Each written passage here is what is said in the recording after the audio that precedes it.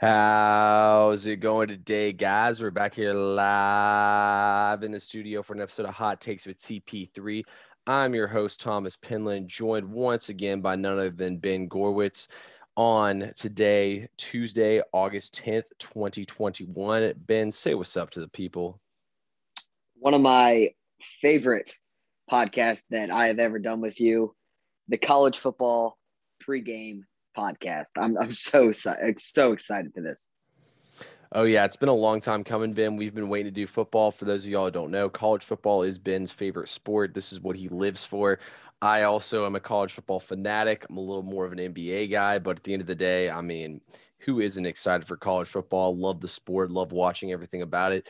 But we're, like I said earlier, or on a couple podcasts ago, we're going to break them up. So on this podcast, it will be just me and Ben. We're going to do for y'all the Pac-12, the Big Ten, and the Big 12. And then on our other podcast, we will have the ACC and the SEC, and we will have our season predictions. So lots of good stuff for y'all on that. And then the first Saturday before college football getting kicked off, we will actually, I guess week 0, we probably won't do a picks podcast because, I mean, there's only like literally 2 games even worth watching. And I mean, I would hardly, let's put it this way, if it's a typical college football Saturday, neither game would be worth watching. So so we won't do a pick podcast that one. But of course, every Friday we will have the picks podcast where we'll break down every single game for y'all.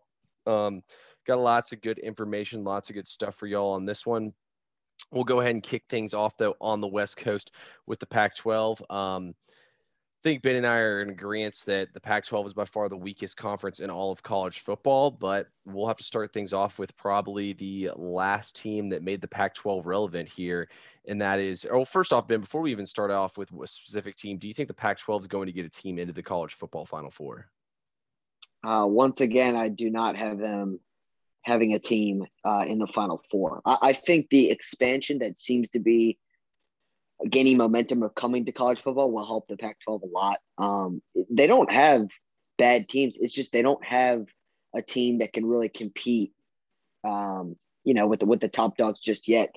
Oregon recruits the best out of the Pac-12. They recruit at a very high level. Mario Cristobal has done a great job recruiting, but they don't play with the same intensity. They don't play with the same consistency as the other top dogs. So they're just not all there just yet. Yeah, no, I agree with you completely on that one. I think Oregon will be back eventually, but yeah, it's definitely a couple years away. Also, too, don't really like what Clay Helton's doing with USC, who is typically the other team you see get in there. I mean, Utah's had a couple opportunities and fallen short in big games. So, I mean, the Pac-12 has definitely had its chances. They just couldn't convert at the end of the day. Washington's made it a couple times, but have been completely overmatched. Yep.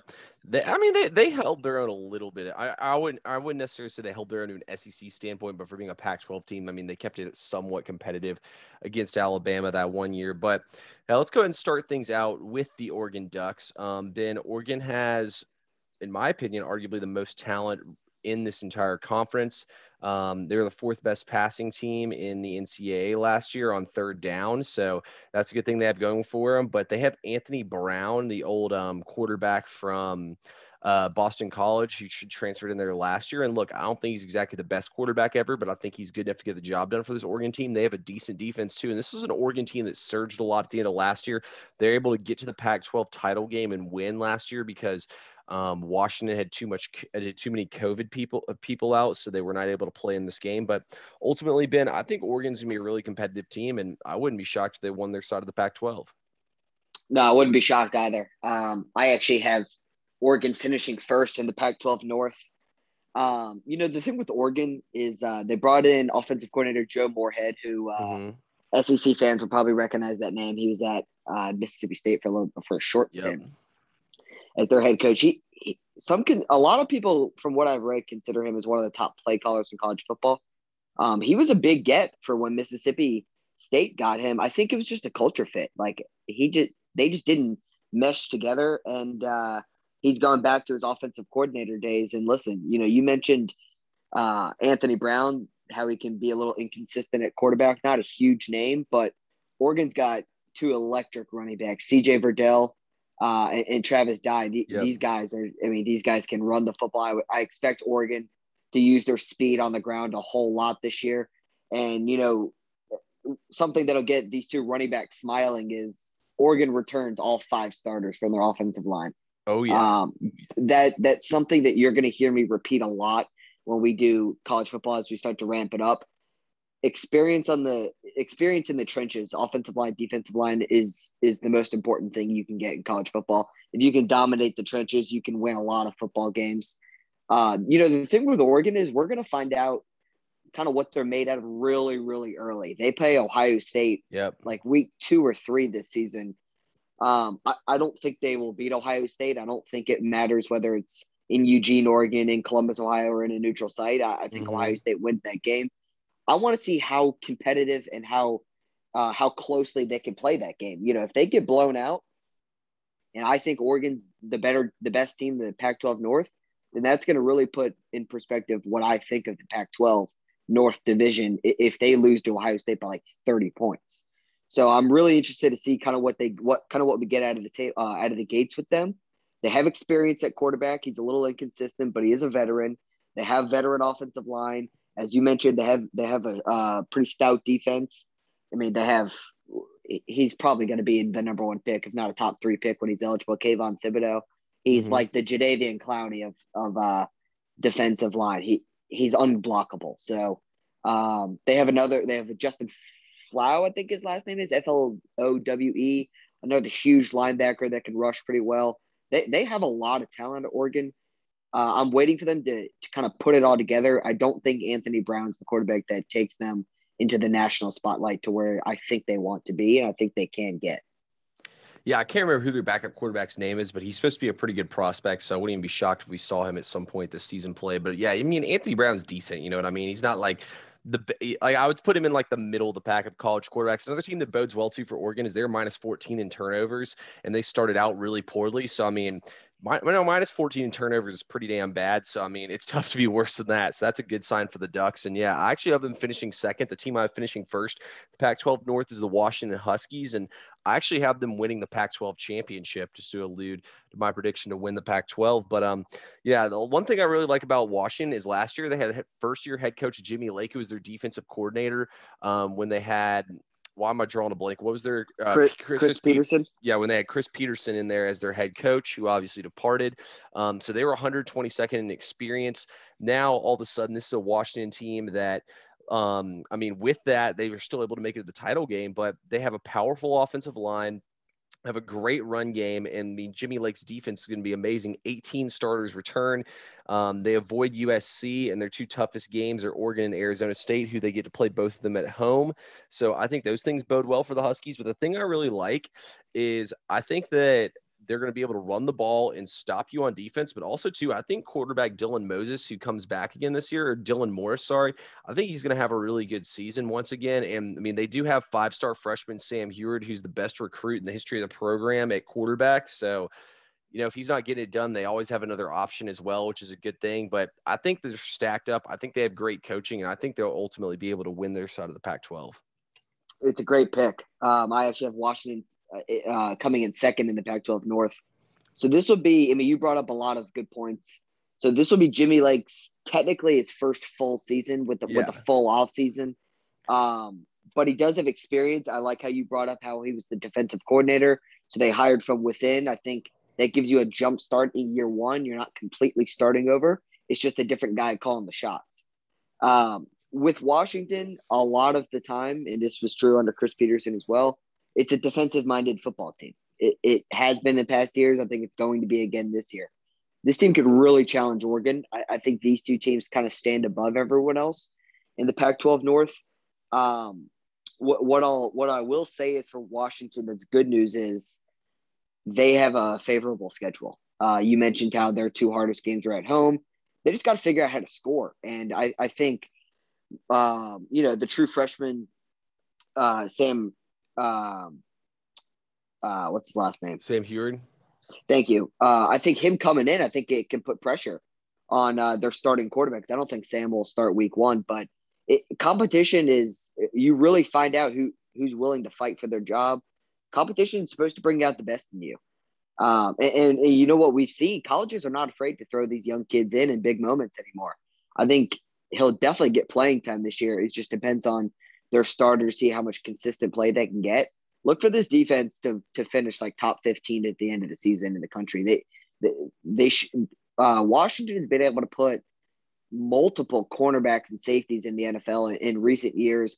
They're great in the turnover margin game. They have been in recent years.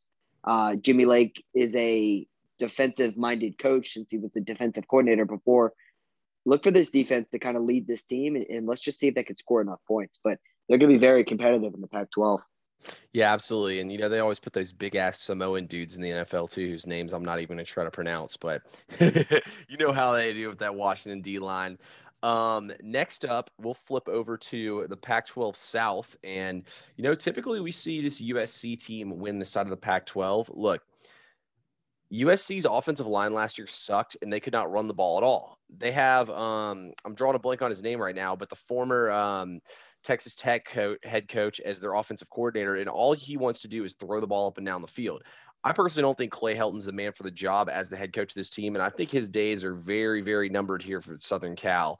Also, on top of all that, I think this defensive side of the ball is where they're much better. This defensive line is nasty, and they actually blitzed the most of anyone in college football last year. They have the easiest schedule in all the Pac-12 where they don't play Oregon or Washington. On top of that, I love Kedon Slovis, their quarterback. I mean, I think that he's one of the better guys who can make throws up and down the field. They have 16 returning starters. At the end of the day, though, I feel like this USC team, they might have a number 3 offense, number 2 defense, and the number 1 special teams in the Pac-12 last year.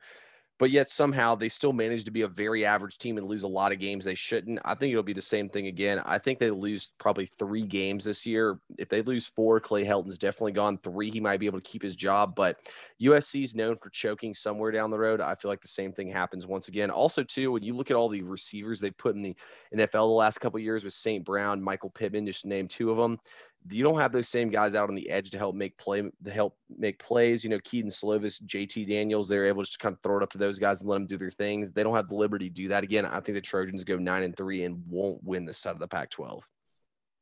So I agree on a lot of what you said, and I'll get to the part that I might disagree on. But I think I'm in the minority on the part I disagree. So the offensive coordinator you're thinking of is Texas Tech legend Graham Harrell. Yep. He's the offensive coordinator. I'm with you on Clay Helton. I don't really think he's the best person to lead USC back to the promised land. I don't think he's going to get there.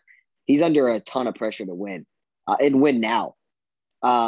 He needs a strong campaign to keep his job, as you said. You brought up returning quarterback Kedon Slovis. A lot of people have him in the top 5 returning quarterbacks in college football. I'm not going to say I'm not high on him because he is good. I'm not as high on him as everyone else seems to be.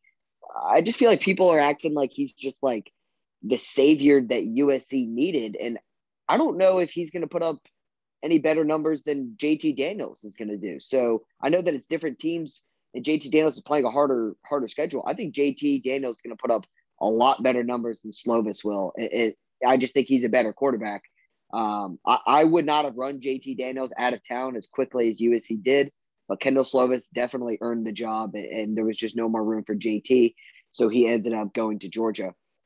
USC's always get the playmakers out wide. You mentioned a couple of them. I can't think of their stud right now. I don't have it written down in front of me, but I'm not worried about the playmakers outside. My concerns is the offensive line going to hold up.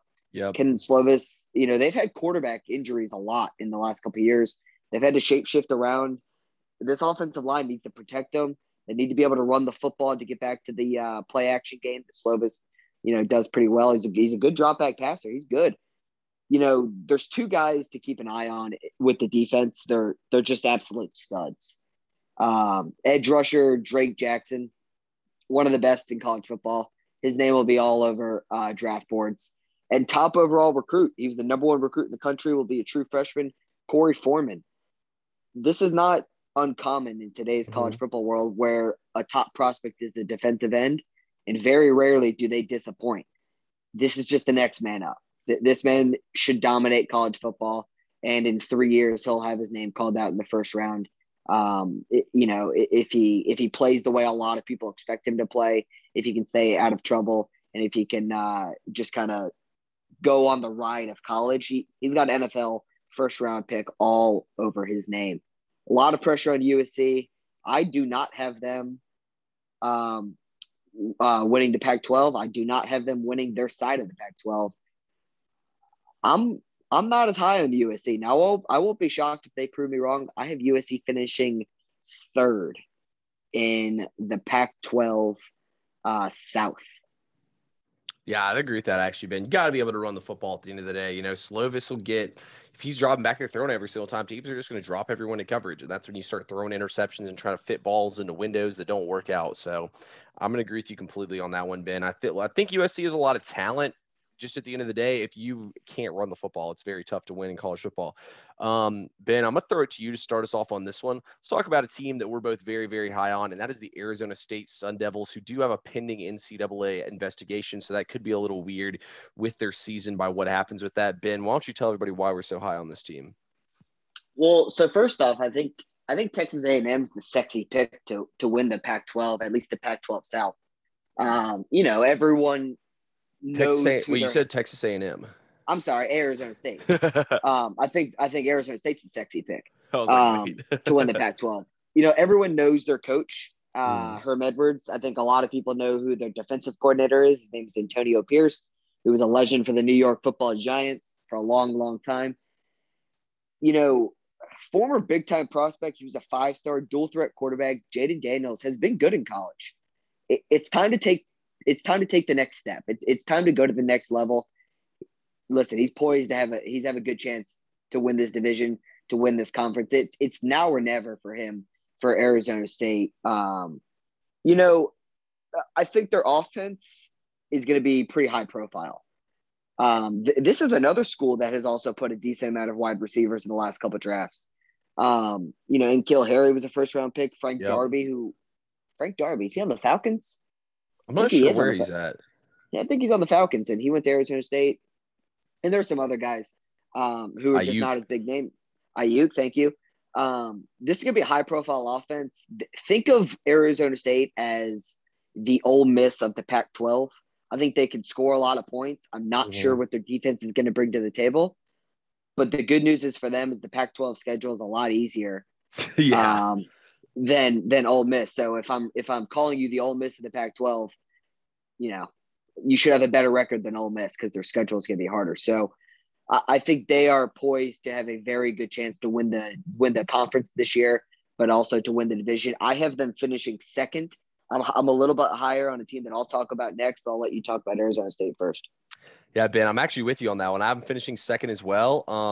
Herm Edwards, 17-13 in his tenure while he's been at Arizona State. He's beaten some top 25 teams as well already. Yeah, he has. They had some interesting seasons. I mean, their average margin of victory last year was by 38 points per game. They have 9 starters on offense, 11 returning on defense. So interesting for the defense to be better, that I think can actually be better this upcoming season.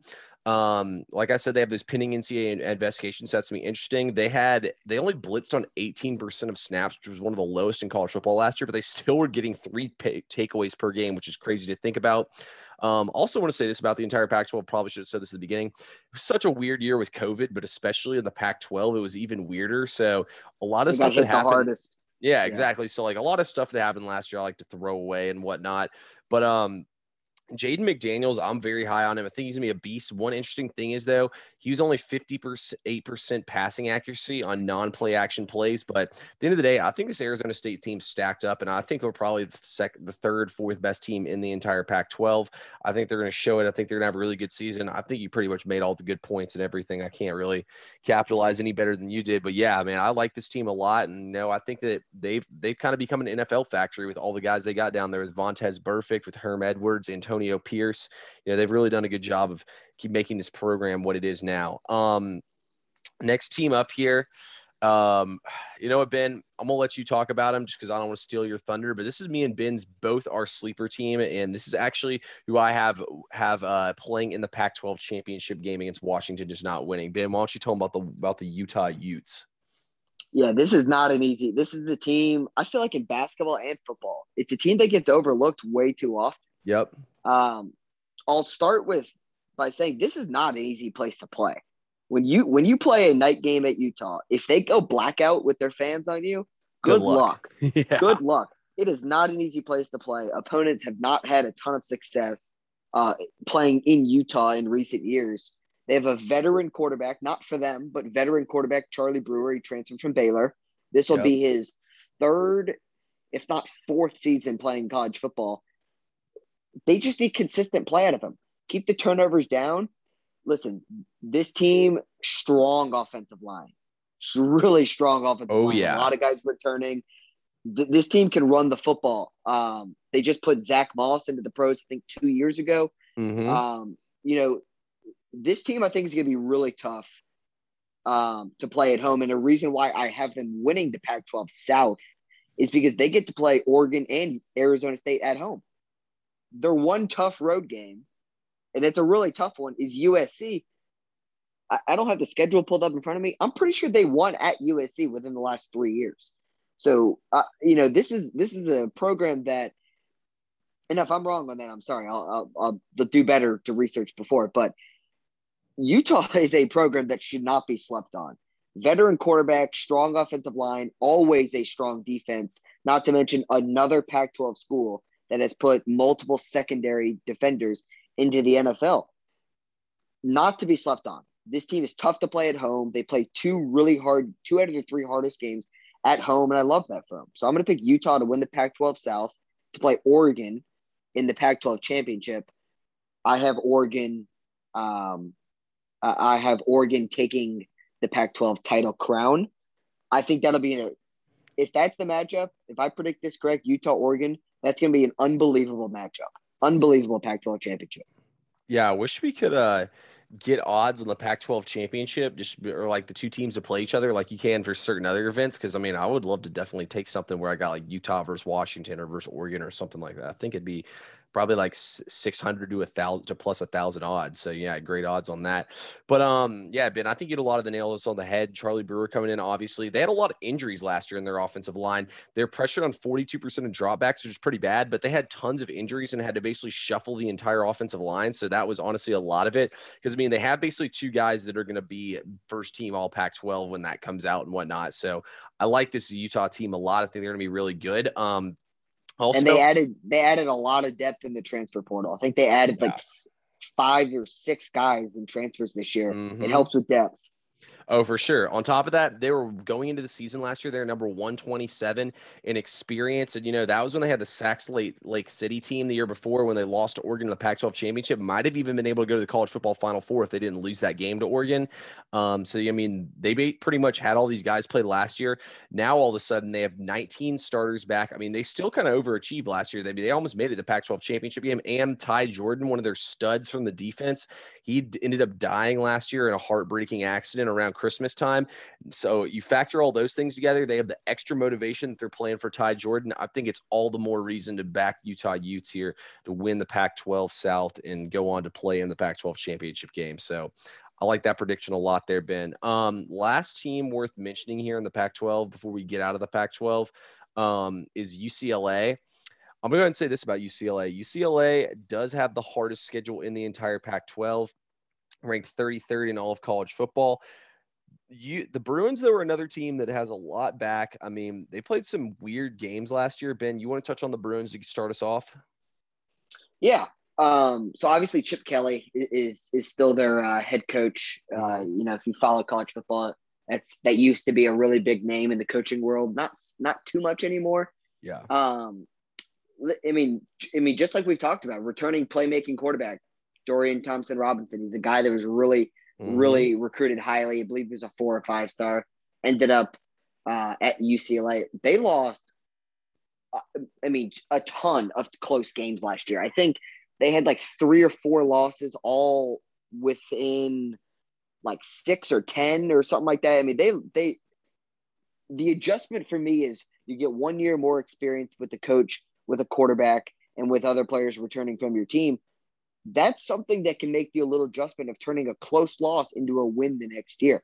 The offense should finally be better under Chip Kelly. I mean, if it's not, I just don't know how to back this man up anymore. He's used to be an offensive genius, an offense creator.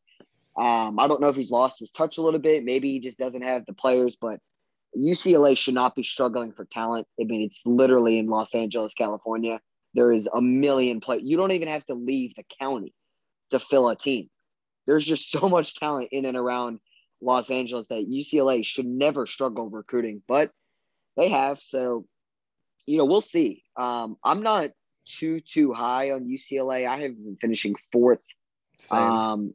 After Utah, Arizona State, and USC. I'm not considering them one of my sleeper teams this year in the Pac-12. I know we'll get to that next. But what do you have on UCLA? Yeah, pretty much the same things you had. They do bring back 10 starters on both sides of the football. Like, I think they can be better. I think they can be more competitive than we've seen them in the past, just because, Chip Kelly, I feel like he has to have a specific kind of recruits in there. This is finally like his third year with all his recruits and everything in there. Also, too, another point that you had hit on for us when you were just talking right there, Chip Kelly, he's kind of been slowly building up, and the team has not been that great. So I feel like he's slowly built up to all this season with the team. I feel like this is his year to have a better season. Plus, they played a lot of close games. They're basically margin of victory / lost, if you average it all together for the season, was about 15 points total for their losses. So not terrible there for UCLA. I think they'll have a decent season, but overall, I think the same thing for you with the Bruins. I mean, they do get to play against Arizona and Colorado, who are going to be absolutely garbage, arguably two of the worst teams in all of college football, in my opinion. So that always helps, get two shoe-in victories. I mean, if you don't win those games, you don't deserve to be a D1 program. So Arizona, I think their win total is projected at 1. They're going to be as bad as Kansas is. So, yeah, their only win they might win, I think, is against like an Arizona directional school or like a Colorado directional school or something like that. So, yeah, they're going to be complete dog poop. So, yeah. Who's your sleeper team out of the Pac-12? I went the same way as you did with the Utah Utes. I think they're they're my sleeper team. They're your sleeper team. I think they have a shot to win the conference. Yeah. By the way, guys, for me and Ben's sleeper teams, we'll verify with y'all if they're going to be a sleeper to actually win the conference or if they're a sleeper team to actually win the Pac-12. I mean, if they're a sleeper team just to win some games and be competitive.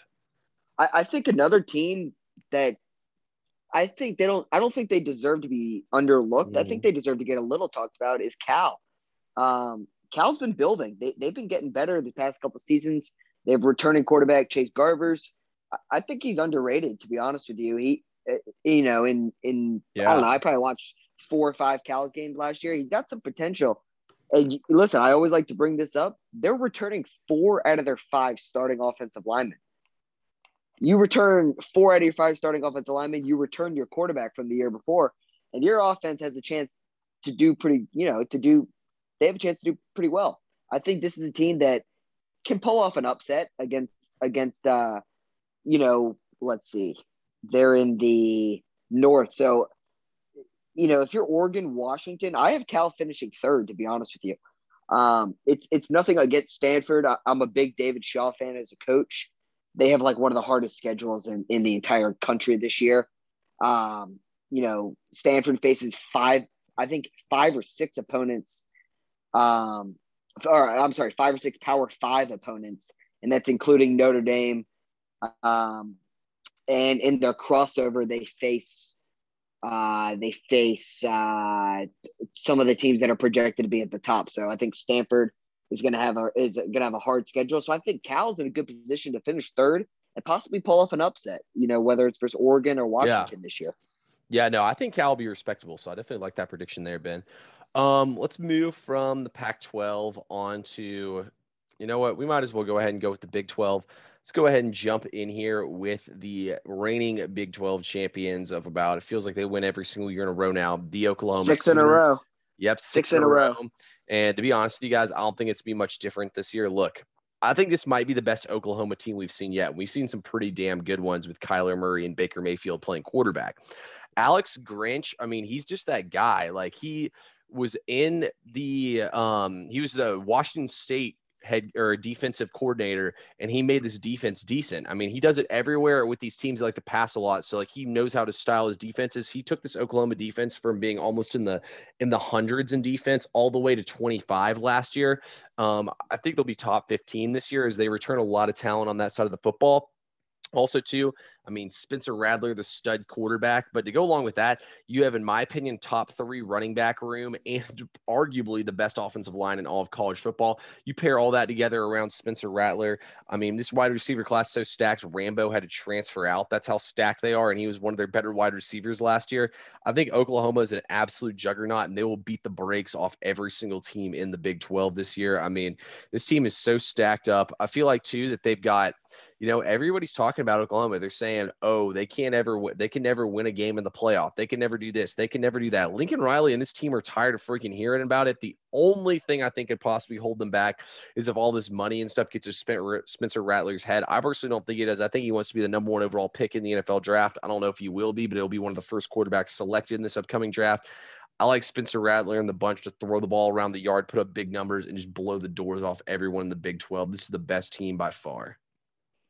Yeah, I mean, they're a juggernaut. You hit all the high points. I mean, Spencer Rattler I believe he's the Heisman front runner. Yep. As the preseason front runner.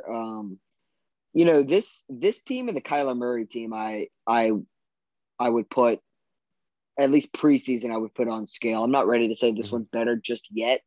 Their defense is supposed to be better. It got better last year. It's supposed to be even better this year. So I'm just going to wait and see for that. The thing with Oklahoma, obviously their nemesis has been defense, but I think another thing with them is consistent play. They have not proved to anyone that they show up every single week. That is not the case.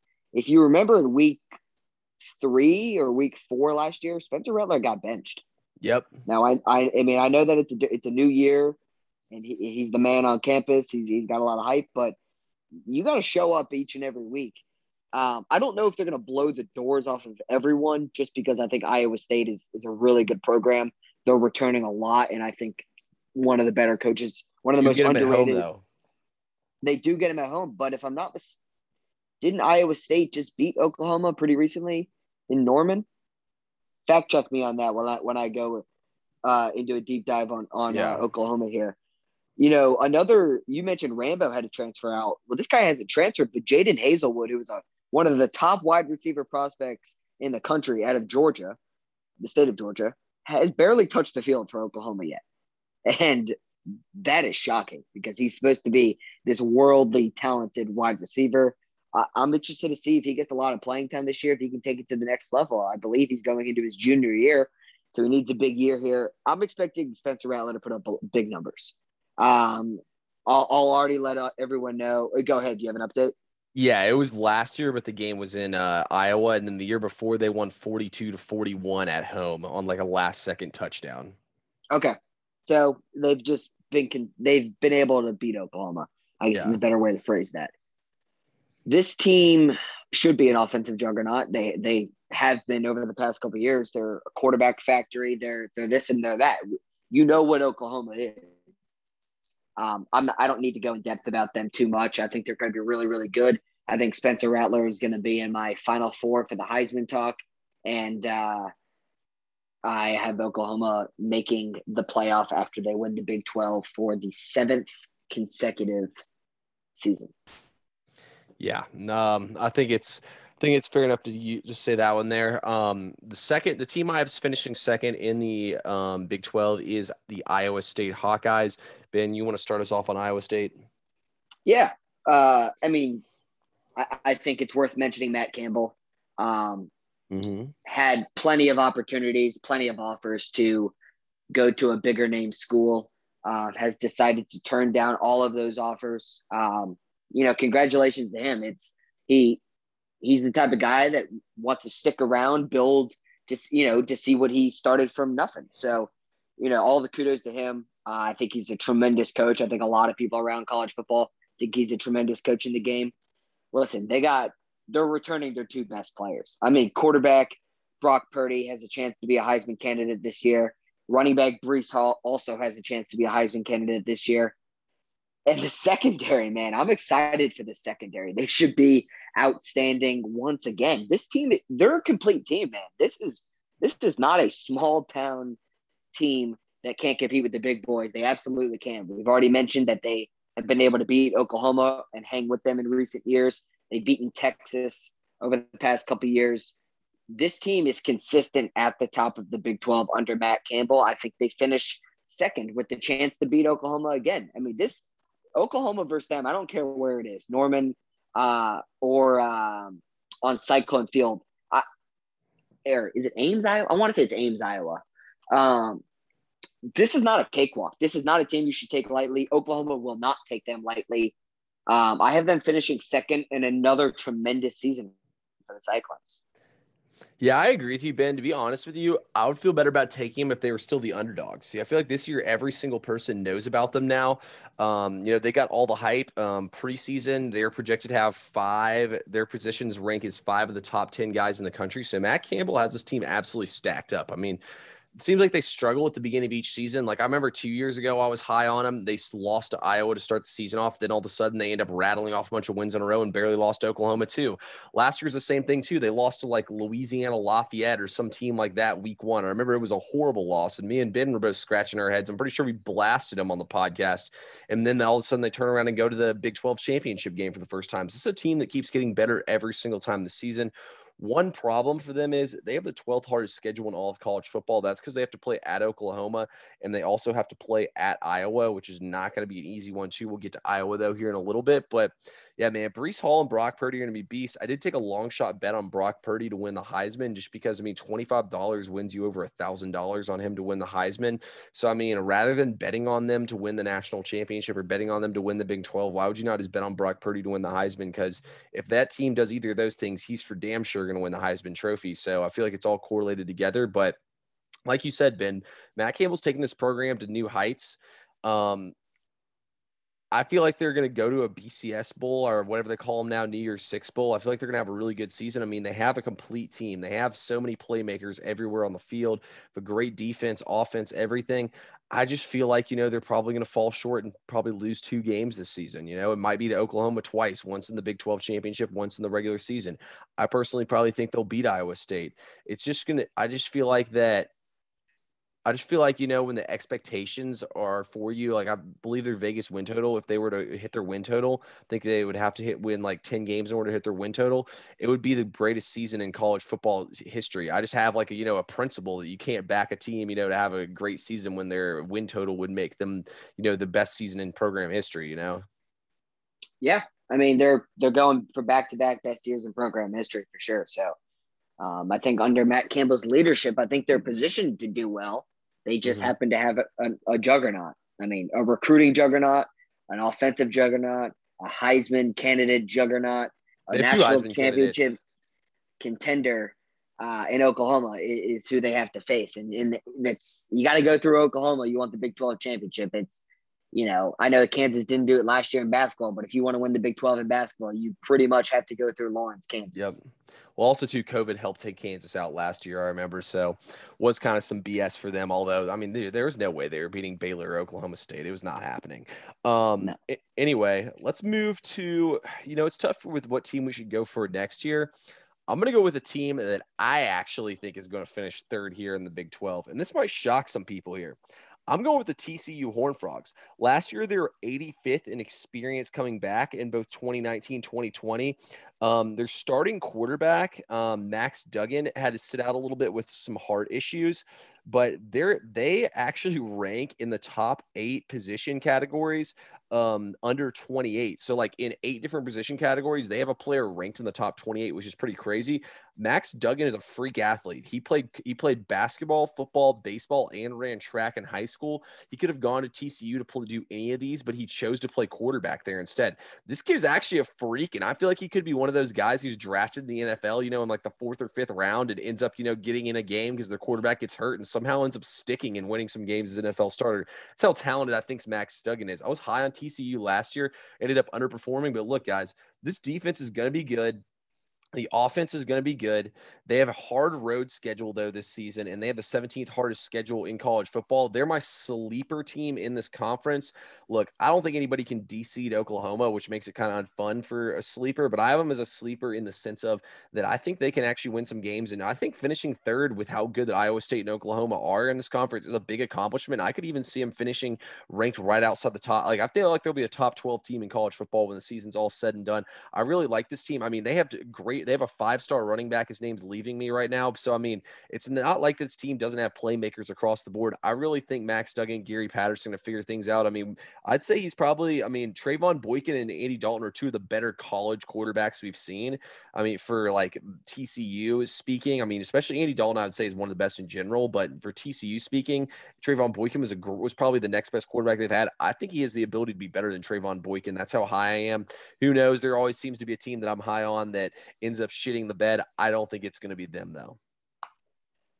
I agree with Emmett everything you said. TCU is my sleeper team as well. I don't think they're gonna, compete with Oklahoma to win the conference, but I think they're a team that will be, really competitive. I think they're going to finish top 25 when the season's all said and done. And the only thing I'm going to add on Max Duggan is if you have never seen this man run in the open fields, unreal. You wouldn't even recognize him. He can outrun just about anybody. The definition of a dual threat quarterback. And with Gary Patterson and TCU, defense. Defense is his middle name. His name is Gary Defense Patterson. So this is a program that loves the blitz. They love the blitz from disguising angles. I look for TCU to be high on the turnover margin again. And if Max Duggan can keep turnovers down, this team, I'm not too scared of their strength of schedule. This team that can win a lot of football games. I think this team, I'm going to put I don't know what their over-under is. I think they win 9 games this year. I'm actually going to agree with you completely on that one, Ben. I'd say 9 to 10 wins is very realistic for this TCU team this year. It's going to be fun to watch. Also, the other cool thing about the Big 12 is you play 9 conference games, so you play every single other team in the conference. You don't see that in any other conference of college football, so that's another cool thing here about the Big 12. Ben, why don't you tell us about what your boy Steve Sarkisian is going to do as the Texas Longhorns this season? Yeah, so, I mean, if people listened to me last year, or if I've talked to you college football before, you guys know how I feel about first-year coaches, at a new school. He's been a head coach before, obviously. Man, it's tough in your first year. The expectations at Texas are high.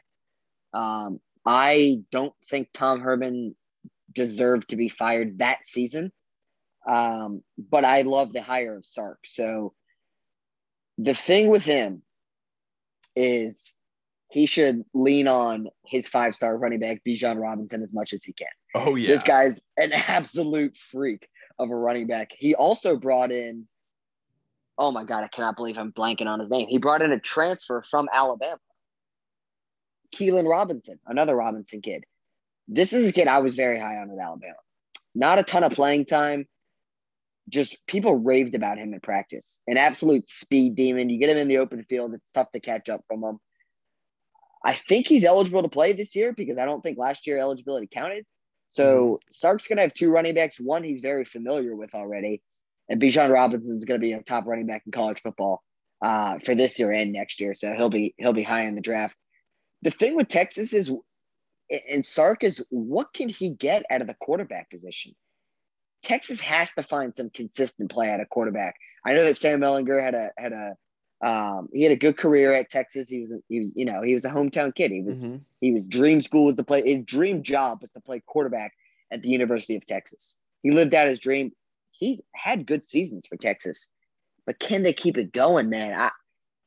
The inconsistent play is what worries me about Texas, and that's exactly why I have them finishing 4th. I think Sark is the right man for the job. I really do. I think he needs some years to come, and he got a long, long deal. So I think he sticks around in Texas, and we'll see what he can do. I'm just not expecting a ton in his first season, but they should be competitive. I think anywhere between 7 to 9 wins, I think Texas gets 7, and it's not looking great for Sark year 1, but just because the expectations are so high. But anywhere between 7 to 9 wins is kind of where I think Texas falls. Yeah, I'm going to agree with you on this one, Ben. Look, I think the quarterback position is going to be tough. Looks like they're going to start a redshirt freshman, Card Robinson or Johnson or something like that as quarterback. Don't know too much about him, but I think at the end of the day, like you said, Sark's just going to need to just get his system and his guys in place. At least he's got a playmaker with Bijan Robinson. He'll be able to turn some things his way. I think this Texas team will get better as the season goes on. I don't think, though, they're going to be able to, upset Oklahoma, Iowa State, TCU, and those teams like that. I feel like that TCU-Texas game is the swing game for TCU that they're going to need. It's early in the season. I feel like that's the one where they're going to have to jump on them early and, kind of make the statement. But I like everything you said there, Ben. I feel like that, Texas is in the beginning of yet another rebuild. Personally, I would have kept around Tom Herman, but at the same time, I mean, Sark's such a good coach. I'm not going to sit here and say that he's not a better coach, So just going to say that on Texas this season. Last team that I think is really worth mentioning here in the Big 12, that is West Virginia Mountaineers. Ben, how do you think they're going to do this season? I think you're a lot higher on based on our off camera conversations. I think you're a little higher on West Virginia than I am. Mm-hmm. To me, the outlook of West Virginia, and I'll keep it brief, is I think they're a program that's looking to steadily improve in conference play. I mean, you mentioned that this conference plays everyone. I think a big goal for them should be to finish the season ranked. I think that's kind of the outlook I have for West Virginia. I'm not like too high on them. I'm actually a little bit higher on schools like Oklahoma State and Baylor. We have forgot Oklahoma State, so we'll have to talk about them last. Yeah, and Baylor. I'll just mention them real quick in case you don't want to talk about them. Mm-hmm. This is a team that got screwed over by COVID just about more than anyone. Yeah. Rescheduling, players hurt, just not knowing who's going to be able to play until it's a Thursday or Friday and your game's on Saturday. This is a team that I think is going to get back to throwing the ball downfield. They got some wide receivers. My thing with them is I think their expected quarterback is a freshman, and you know how that goes. I have West Virginia finishing 6th or 7th in this division in this conference. To be honest with you, I think you're a little bit higher on them. So let's get some positivity for the Mountaineers from you. Ben, not gonna lie, I was very positive on them. Then I did a little more reading into the deep dive in this team. This team has 17 starters returning. The only problem is the 5 that they're missing are their 5 best defensive players. So they lost a lot on the defensive side of the football. Also, too, when I did a little bit more deep dive, they didn't face an offense that was higher than 46th in college football, that they actually did well on it. And Iowa State absolutely, honestly, this is a nice way of saying it. Iowa State beat the absolute shit out of them. And that's a nice way of saying what happened in the Iowa State game. They got absolutely housed in the worst. One. Yeah, that was the worst college football bet I've ever placed. No. The only one we did worse was the South Carolina LSU game. And the even worse part about it is we had like South Carolina +8, and South Carolina gets all the way down to like +4.5. And me and Ben are like, oh, we found the lock of the century. And they just got it. Pretty much the same thing happened in that one. It got down to like, we got them at like +7, and it was like +5.5 on game day. And what do you know happens? Sometimes you can only get the best number, But yeah, I'm actually not as high on West Virginia. Offensively, this team was led by defense. Their offense, it was more their quarterback. I can't think of his name right now. He's more of a game manager, and he's just good at like making minor plays. He's not going to make the big plays to blow the brakes off the game. I actually agree with you. I probably have West Virginia as the 6th best team in this conference. So actually not a lot of positivity from me there on the Mountaineers. But the last team that we forgot to talk about is Oklahoma State, who actually finishing 5th. Look, Oklahoma State was probably my most disappointing team in all of college football last year. They had a completely new offensive line. They had a really good defense. I mean, Tylan Wallace, Dylan Stoner, Spencer Sanders, and Chuba Hubbard, in my opinion, was probably one of the most underrated offensive units in all of college football. They lost so many bad games and so many bad losses, so many turnovers in that Texas game that they blew, and they led the whole freaking game, and then they blew it. I mean, that game made no sense. This team made no sense last year. Actually, they'll bounce back a little bit. They Wallace and Sanders opted out of their bowl game. I can't think of the name of their 2 receivers, but they played well in that game. Spencer Sanders will be back from a knee injury. He's a really good running, playmaking quarterback. I think he can make some plays on him. They have probably the most underrated defense in all of the Big 12, so that bodes well for them. Like Mike Leach or Mike Gundy, great head coach. I think he's going to get something going with this team. Also, too, part of it could have been, when that Hubbard said he didn't want to play for him because he was wearing the shirt for like that sports network that was supposedly racist. So that could have been part of what made the team fall apart. I don't know what happened to him last year. I think they'll be a little bit better than they were last year, but still, I have them as probably the fourth or fifth best team in this conference. I mean, the only thing I just want to add about Oklahoma State is, can Spencer Sanders stay healthy? He's officially a veteran quarterback. He's going into his third starting season, maybe second and a half. I don't know if he started his first year there, but I know he played under Mike Gundy. He should know the offense by now. He made some of the worst throws that got intercepted last year that I could think of in games, in big games. He throwing into triple coverage. I mean, it's just, you got to be smarter. And you're going into your third year. You can't afford to be making careless turnovers. His big thing is, can he stay healthy? You mentioned how he loves to run. Well, can't really help your team with running if you have a hurt leg all season. So later on in the year, I respect him for trying to give it his all for his team, but he literally couldn't run out of the pocket. And teams feasted on him because he's not a great thrower. If he stays healthy, this team can pull off some upsets. If not, it's going to be another struggling year. Yeah, I think once again, Ben, I think you hit the nail on the head right there.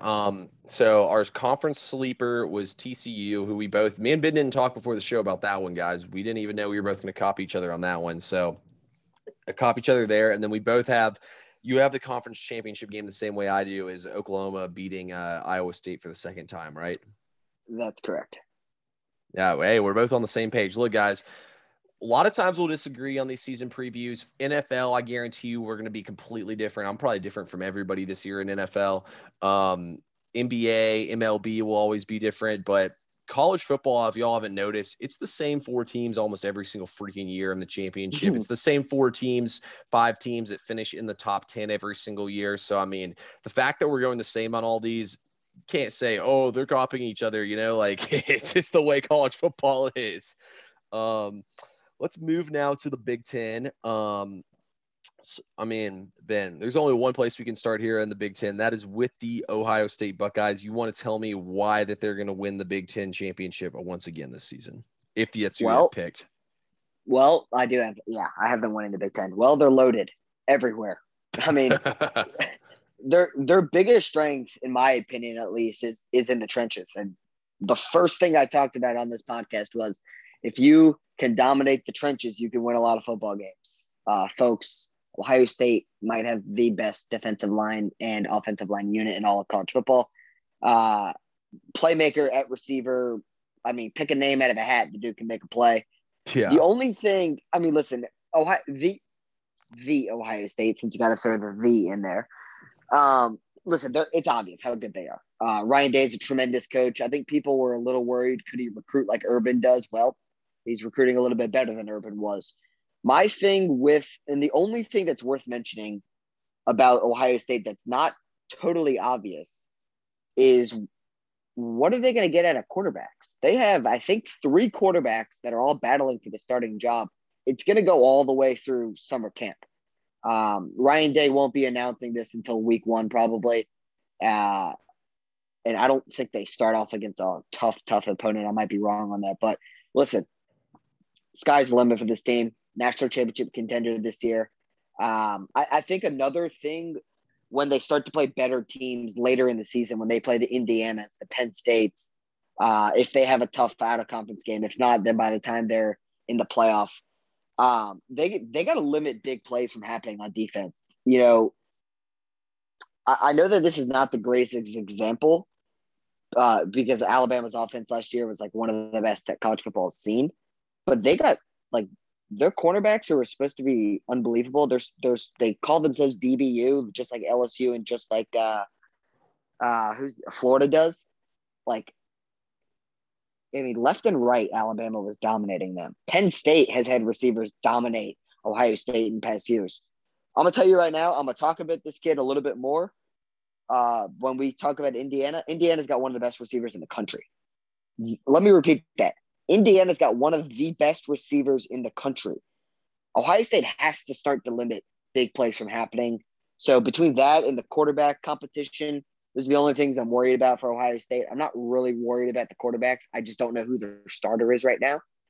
I mean, I have them in my playoff. I have them in a very good chance to win the national championship this year. Yeah, I agree with everything you said there, Ben. Pretty much the only things I'm going to add on Ohio State is The only question mark, like you said, is at the quarterback position. To be honest with you, I'm not even going to add anything. I do have them winning this conference. Ben hit the nail on the head in every single spot. I mean, they're pretty much like the way Alabama is. They don't exactly have a ton of returning talent from last year, but every single guy in the field's a 5-star. It doesn't matter who the hell it is. They're so damn good. They're one of the best. They easily have the best unit in college football.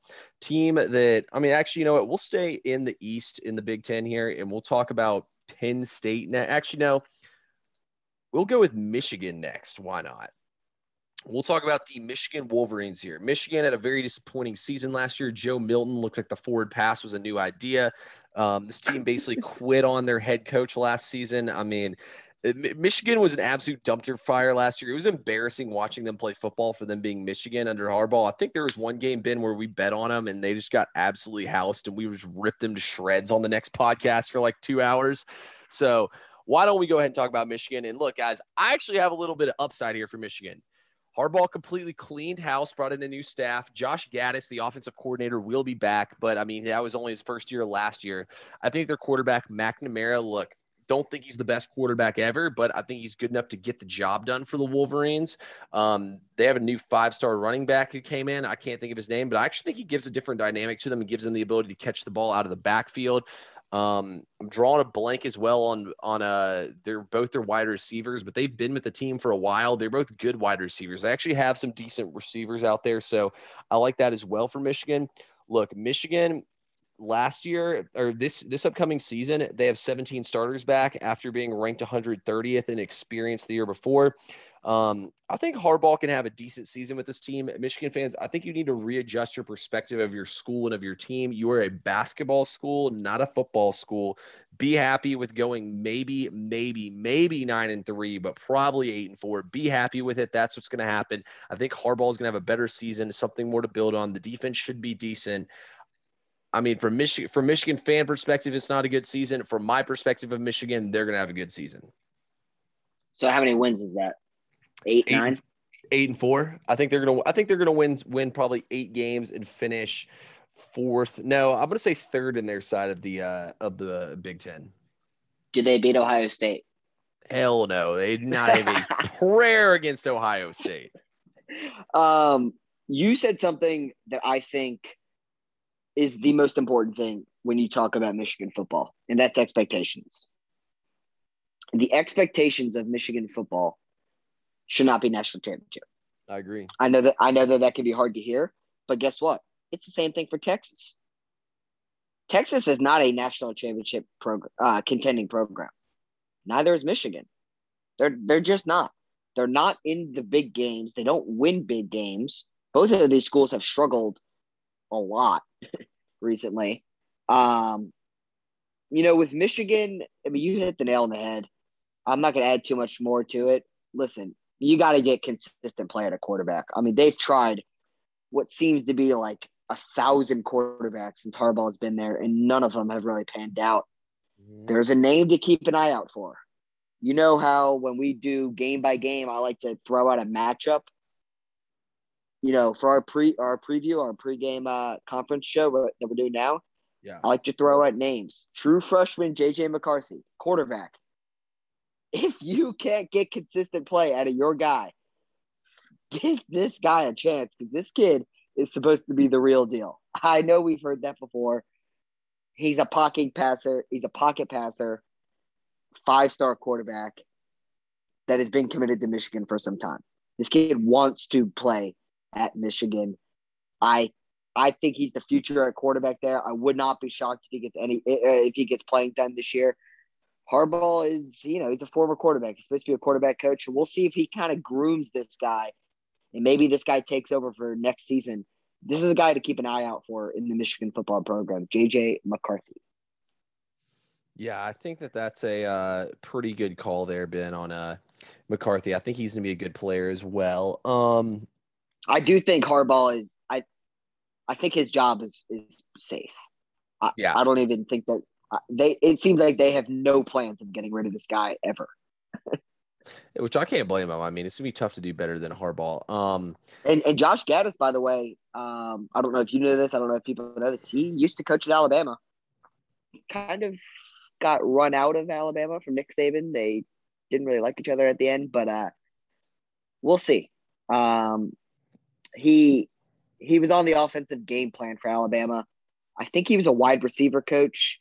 Um, I might be wrong on that, but I know he used to coach under Saban in Alabama, so he's got the championship experience, the big game experience, at least being in the same room of calling plays. So we'll kind of see it there. I'm forgetting on who their new defensive coordinator is, but their old defensive coordinator, Don Brown, is, I think, what a lot of people would consider to be a legend around the game. He's just been a game around for a long time. He's no longer there.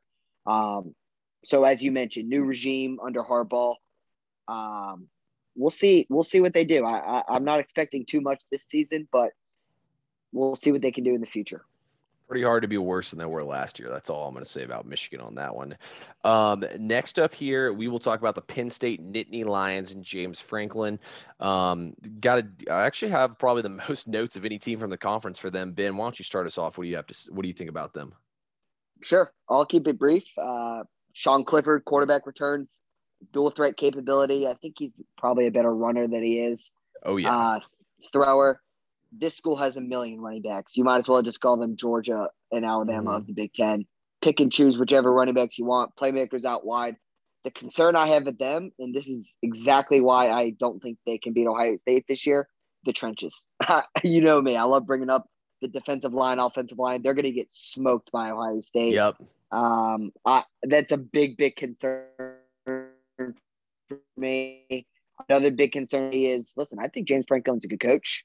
Doesn't really back that up in big games very often. He's mismanaged a lot of games, especially with timeouts. Man, I don't know what it is. He's got the talent to compete with Ohio State. He's done it in some years now. It helps when you have guys like Saquon and Deshaun Hamilton out wide, and Trace McSorley was a good college quarterback. And I'm not too high on Sean Clifford when it comes to the big game potential. I wouldn't be surprised if Penn State finishes third in their side of the Big Ten. I think Indiana has a very, very good chance to either finish second or third, but I think no one's stopping Ohio State. Yeah, I'm actually pretty down on Penn State. I think they're going to end up having a worse year than I think Penn State might end up finishing fourth behind Michigan here. I do want to throw out real quick. They lost a massive defensive player. In my opinion, he was one of the best defensive players in college football last season. Micah Parsons, linebacker. Believe he went number 11 to the Arizona Cardinals, if I'm not mistaken. Dallas. Dallas, thank you. Maybe he didn't go 11 then, but he went around there. A do-it-all linebacker. That is an extremely tough guy to replace. Penn State typically has some strong linebackers. I think they even have one guy returning who was a starter last year, but it's really hard to replace a guy like that. No, I agree with you completely. I'm pretty sure Parsons might have sat out last year due to COVID. I can't remember 100% on that one. But yeah, this defense, they lost a lot of guys too, like Shaka Toney to the NFL as well. Their defense is young and they don't have a lot of the guys back, and that's usually where Penn State seems to find their strength in football. They also were pretty bad last year, posting one of the worst numbers from a Penn State defense in years last year. So Penn State's defense is very down. Sean Clifford is an extremely shaky passer. He's a much better runner, like you said. They have playmakers, though, on offense. I will say that. If he can somehow get them the ball, they have the playmakers they need to get things going. The O-line was bad last year. I don't think they're going to be much better this year. They face 5 top 20 defenses, and they play Iowa and Wisconsin this season. So, I mean, they arguably have the hardest schedule in all the Big Ten. I could see them just getting beat the heck up this season and kind of throwing in the towel at some point in time. Also, don't know how much the players will buy into James Franklin. I kind of see him just, as like a dick, is one of those coaches that's just kind of a dick. So, like, I don't know how much the players are actually going to buy into him as the season goes on. I'm pretty down on Penn State this year. I don't think it's going to be a good season for them. I think it's going to be a throwaway at the end of the day. I think he's a good coach. I think he is slightly borderline in the overrated category in terms of coaches. Always has a good program. You got to give him major credits for what he did at Vanderbilt because no one else has been able to do that. And they've competed with Ohio State. It's just, I don't know. I don't really know what the expectations Penn State fans have. If they're okay with 8-win seasons, I think he'll be there for a long, long time. I just don't see them challenging Ohio State this year with Sean Clifford at quarterback. Yeah, I don't either. I don't see it. I'm not sold on Clifford at all. Up next, let's talk about the Indiana Hoosiers, who probably had the best season in program history last year. And I mean, they almost ended up pulling off a crazy upset against Ohio State.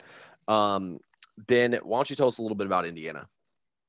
So Indiana, I mean, the Big Ten in general, they have two coaches. They're on opposite sides of the Big Ten, but Pat Fitzgerald of Northwestern and Tom Allen of Indiana, phenomenal coaches, Yeah. very underrated coaches. I don't know if they're underrated anymore because Northwestern has had success, a lot of success recently, and Indiana had a ton of success last year. Listen, with Indiana, it sounds like Michael Penix Jr., their quarterback, is pretty close to fully healthy, which is huge for them. He's a go-to playmaker for this offense, major dual threat ability.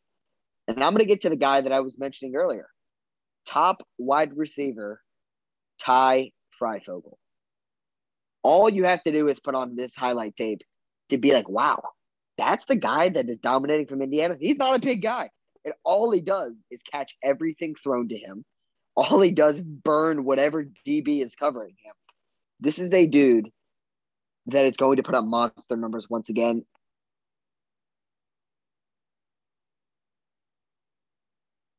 I think he's a really good uh, slot wide receiver for what the NFL looks for today. Great route runner, good speed, unbelievable hands. Listen, I'm high on Indiana again. Now the question is how high is, I don't think they're going to beat Ohio State, but I think they're to finish. I think they're poised to finish second or third in their side of the Big Ten, playing a lot of competitive games. I think this is another program that can win 9 games. I really do. This team, I don't know if it's becoming a football school, but basketball's kind of been struggling there. Football's on the rise. Tom Allen's a tremendous coach. Michael Penix Jr., I love lefties.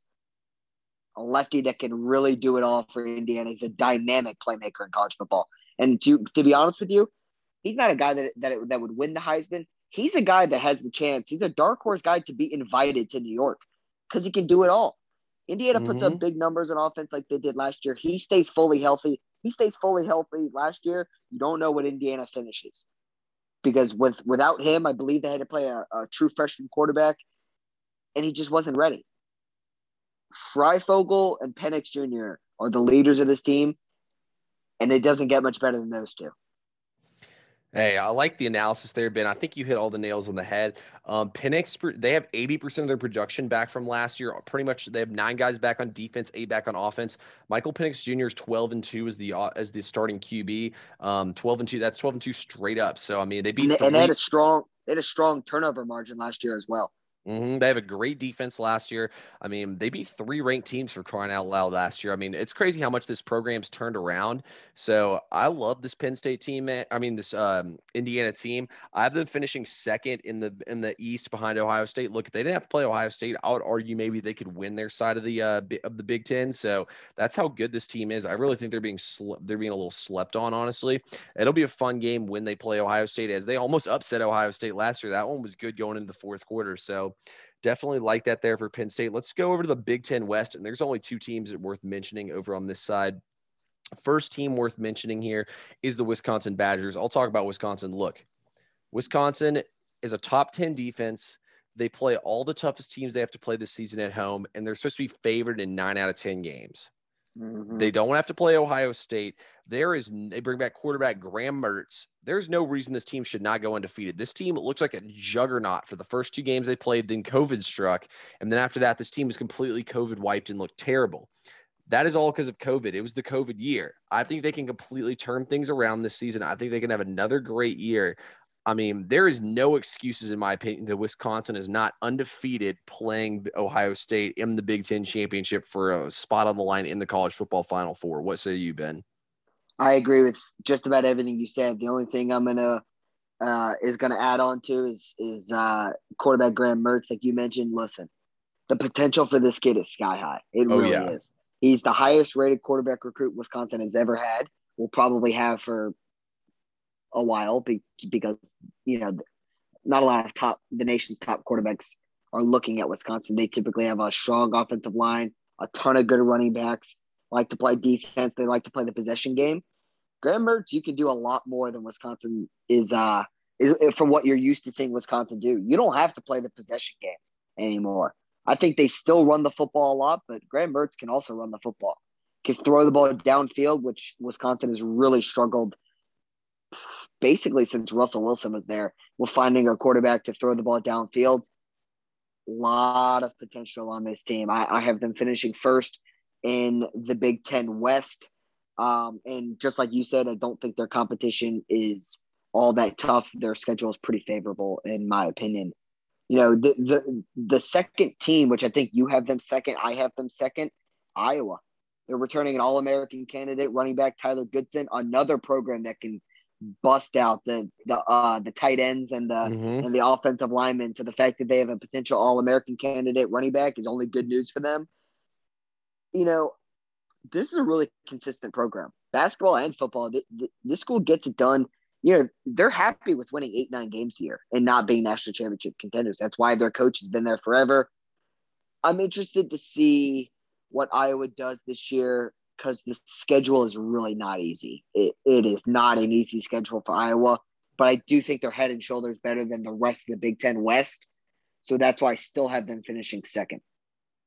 Yeah, I agree with everything you said, Ben. This is going to be a good defense. I mean, they're going to be able to run the football. I do have a couple questions about their quarterback, Spencer Petras, how good he's actually going to end up being. But, I mean, he's probably just going to have to hand the ball off, and they're going to win games of defense. I mean, I've watched Iowa play some ugly 12 o'clock Big Ten games where I got an under bet, and, I mean, nobody's moving the ball. It's just back and forth, punt, punt, punt, punt, punt. So this Iowa defense is going to be a beast up front. What were you about to say? The Iowa State game, I think, is going to be tremendous. I really do. Oh, yeah. Yeah, and that's week 2. So, I mean, that's going to be a great game. By the way, week 3, Wisconsin plays Notre Dame. So, that's going to be an interesting game, too. I mean, they could lose that one, but they could still easily win their side of the Big Ten because that doesn't matter what happens in that game for the Big Ten. But, yeah, I think Iowa and Wisconsin are head and shoulders above every single team in this other side of the Big Ten. Who's your sleeper team out of the Big Ten this year? Hey, I was about to ask you the exact same thing. So, call me crazy. Look, guys, in this conference, I think it's pretty cut and dry on both sides. I really don't see any way that Ohio State or Wisconsin doesn't win their side of the Big Ten. So I'm going with a sleeper team that I actually think will end up finishing 5th in their side of the Big Ten East, which I think is a great accomplishment for this team. And that is Mel Tucker in Michigan State. Michigan State had some crazy upsets last year. This is a program that was basically doomed, that was just left in shambles with Mark D'Antonio of underperformance and being able to do nothing. They finally should have some decent play at quarterback. They look to have figured some things out. Look, this is all I'm going to say, guys. This is their schedule. So you're going to get to play Youngstown State. That should be 1 win. You get Nebraska at home. That should be 2 wins. You get Western Kentucky at home. That should be 3. Who the Youngstown State head coach and athletic director is? Is it Bobby Petrino? I believe it's Jim Tressel. Oh, yeah. Actually, I think you are right. That's where he started out at, was there too. Yeah, that's a good call, actually. I completely forgot about that one. Bobby Petrino's I can't remember where Bobby Petrino's at, but you get Maryland at home as well. So, I mean, when you look up and down at this schedule, I mean, you should be able to beat Maryland and Rutgers easily. I mean, you should be able to win against Youngstown State and Western Kentucky and beat Nebraska. I mean, I think 5 wins for the way this program has been and the way that they left is a very good accomplishment. They're my sleeper team just because as of right now, they're finish dead last in the conference. They are picked dead last, and I don't think they're going to be dead last. So that's the reason why I have them as an upset team. Okay, that's not bad. And not to mention they beat Michigan last. They beat Michigan last year, and they may have beaten. Did they beat Northwestern last year, or maybe that was 2 years ago? No, that was last year. That was the game when Northwestern tried all the laterals at the end, fumbled out of the end zone. So, I mean, they got some nice wins on their resume, or nice upset wins. Mm-hmm. They beat Penn State too last year. Okay, there you go. My sleeper team is actually a team that you mentioned. It kind of seems like you may have just looked right past them. Now, this is not a team that I listen. I have this team finishing 5th, right above Michigan State in the Big Ten East. Mm-hmm. Maryland. I think Maryland is not a school to be just overlooked. Listen. You know who their quarterback is. You know the last name. It's Talia Tagovailoa. They got Tua's younger brother, who's going to be the second-year starter for Maryland.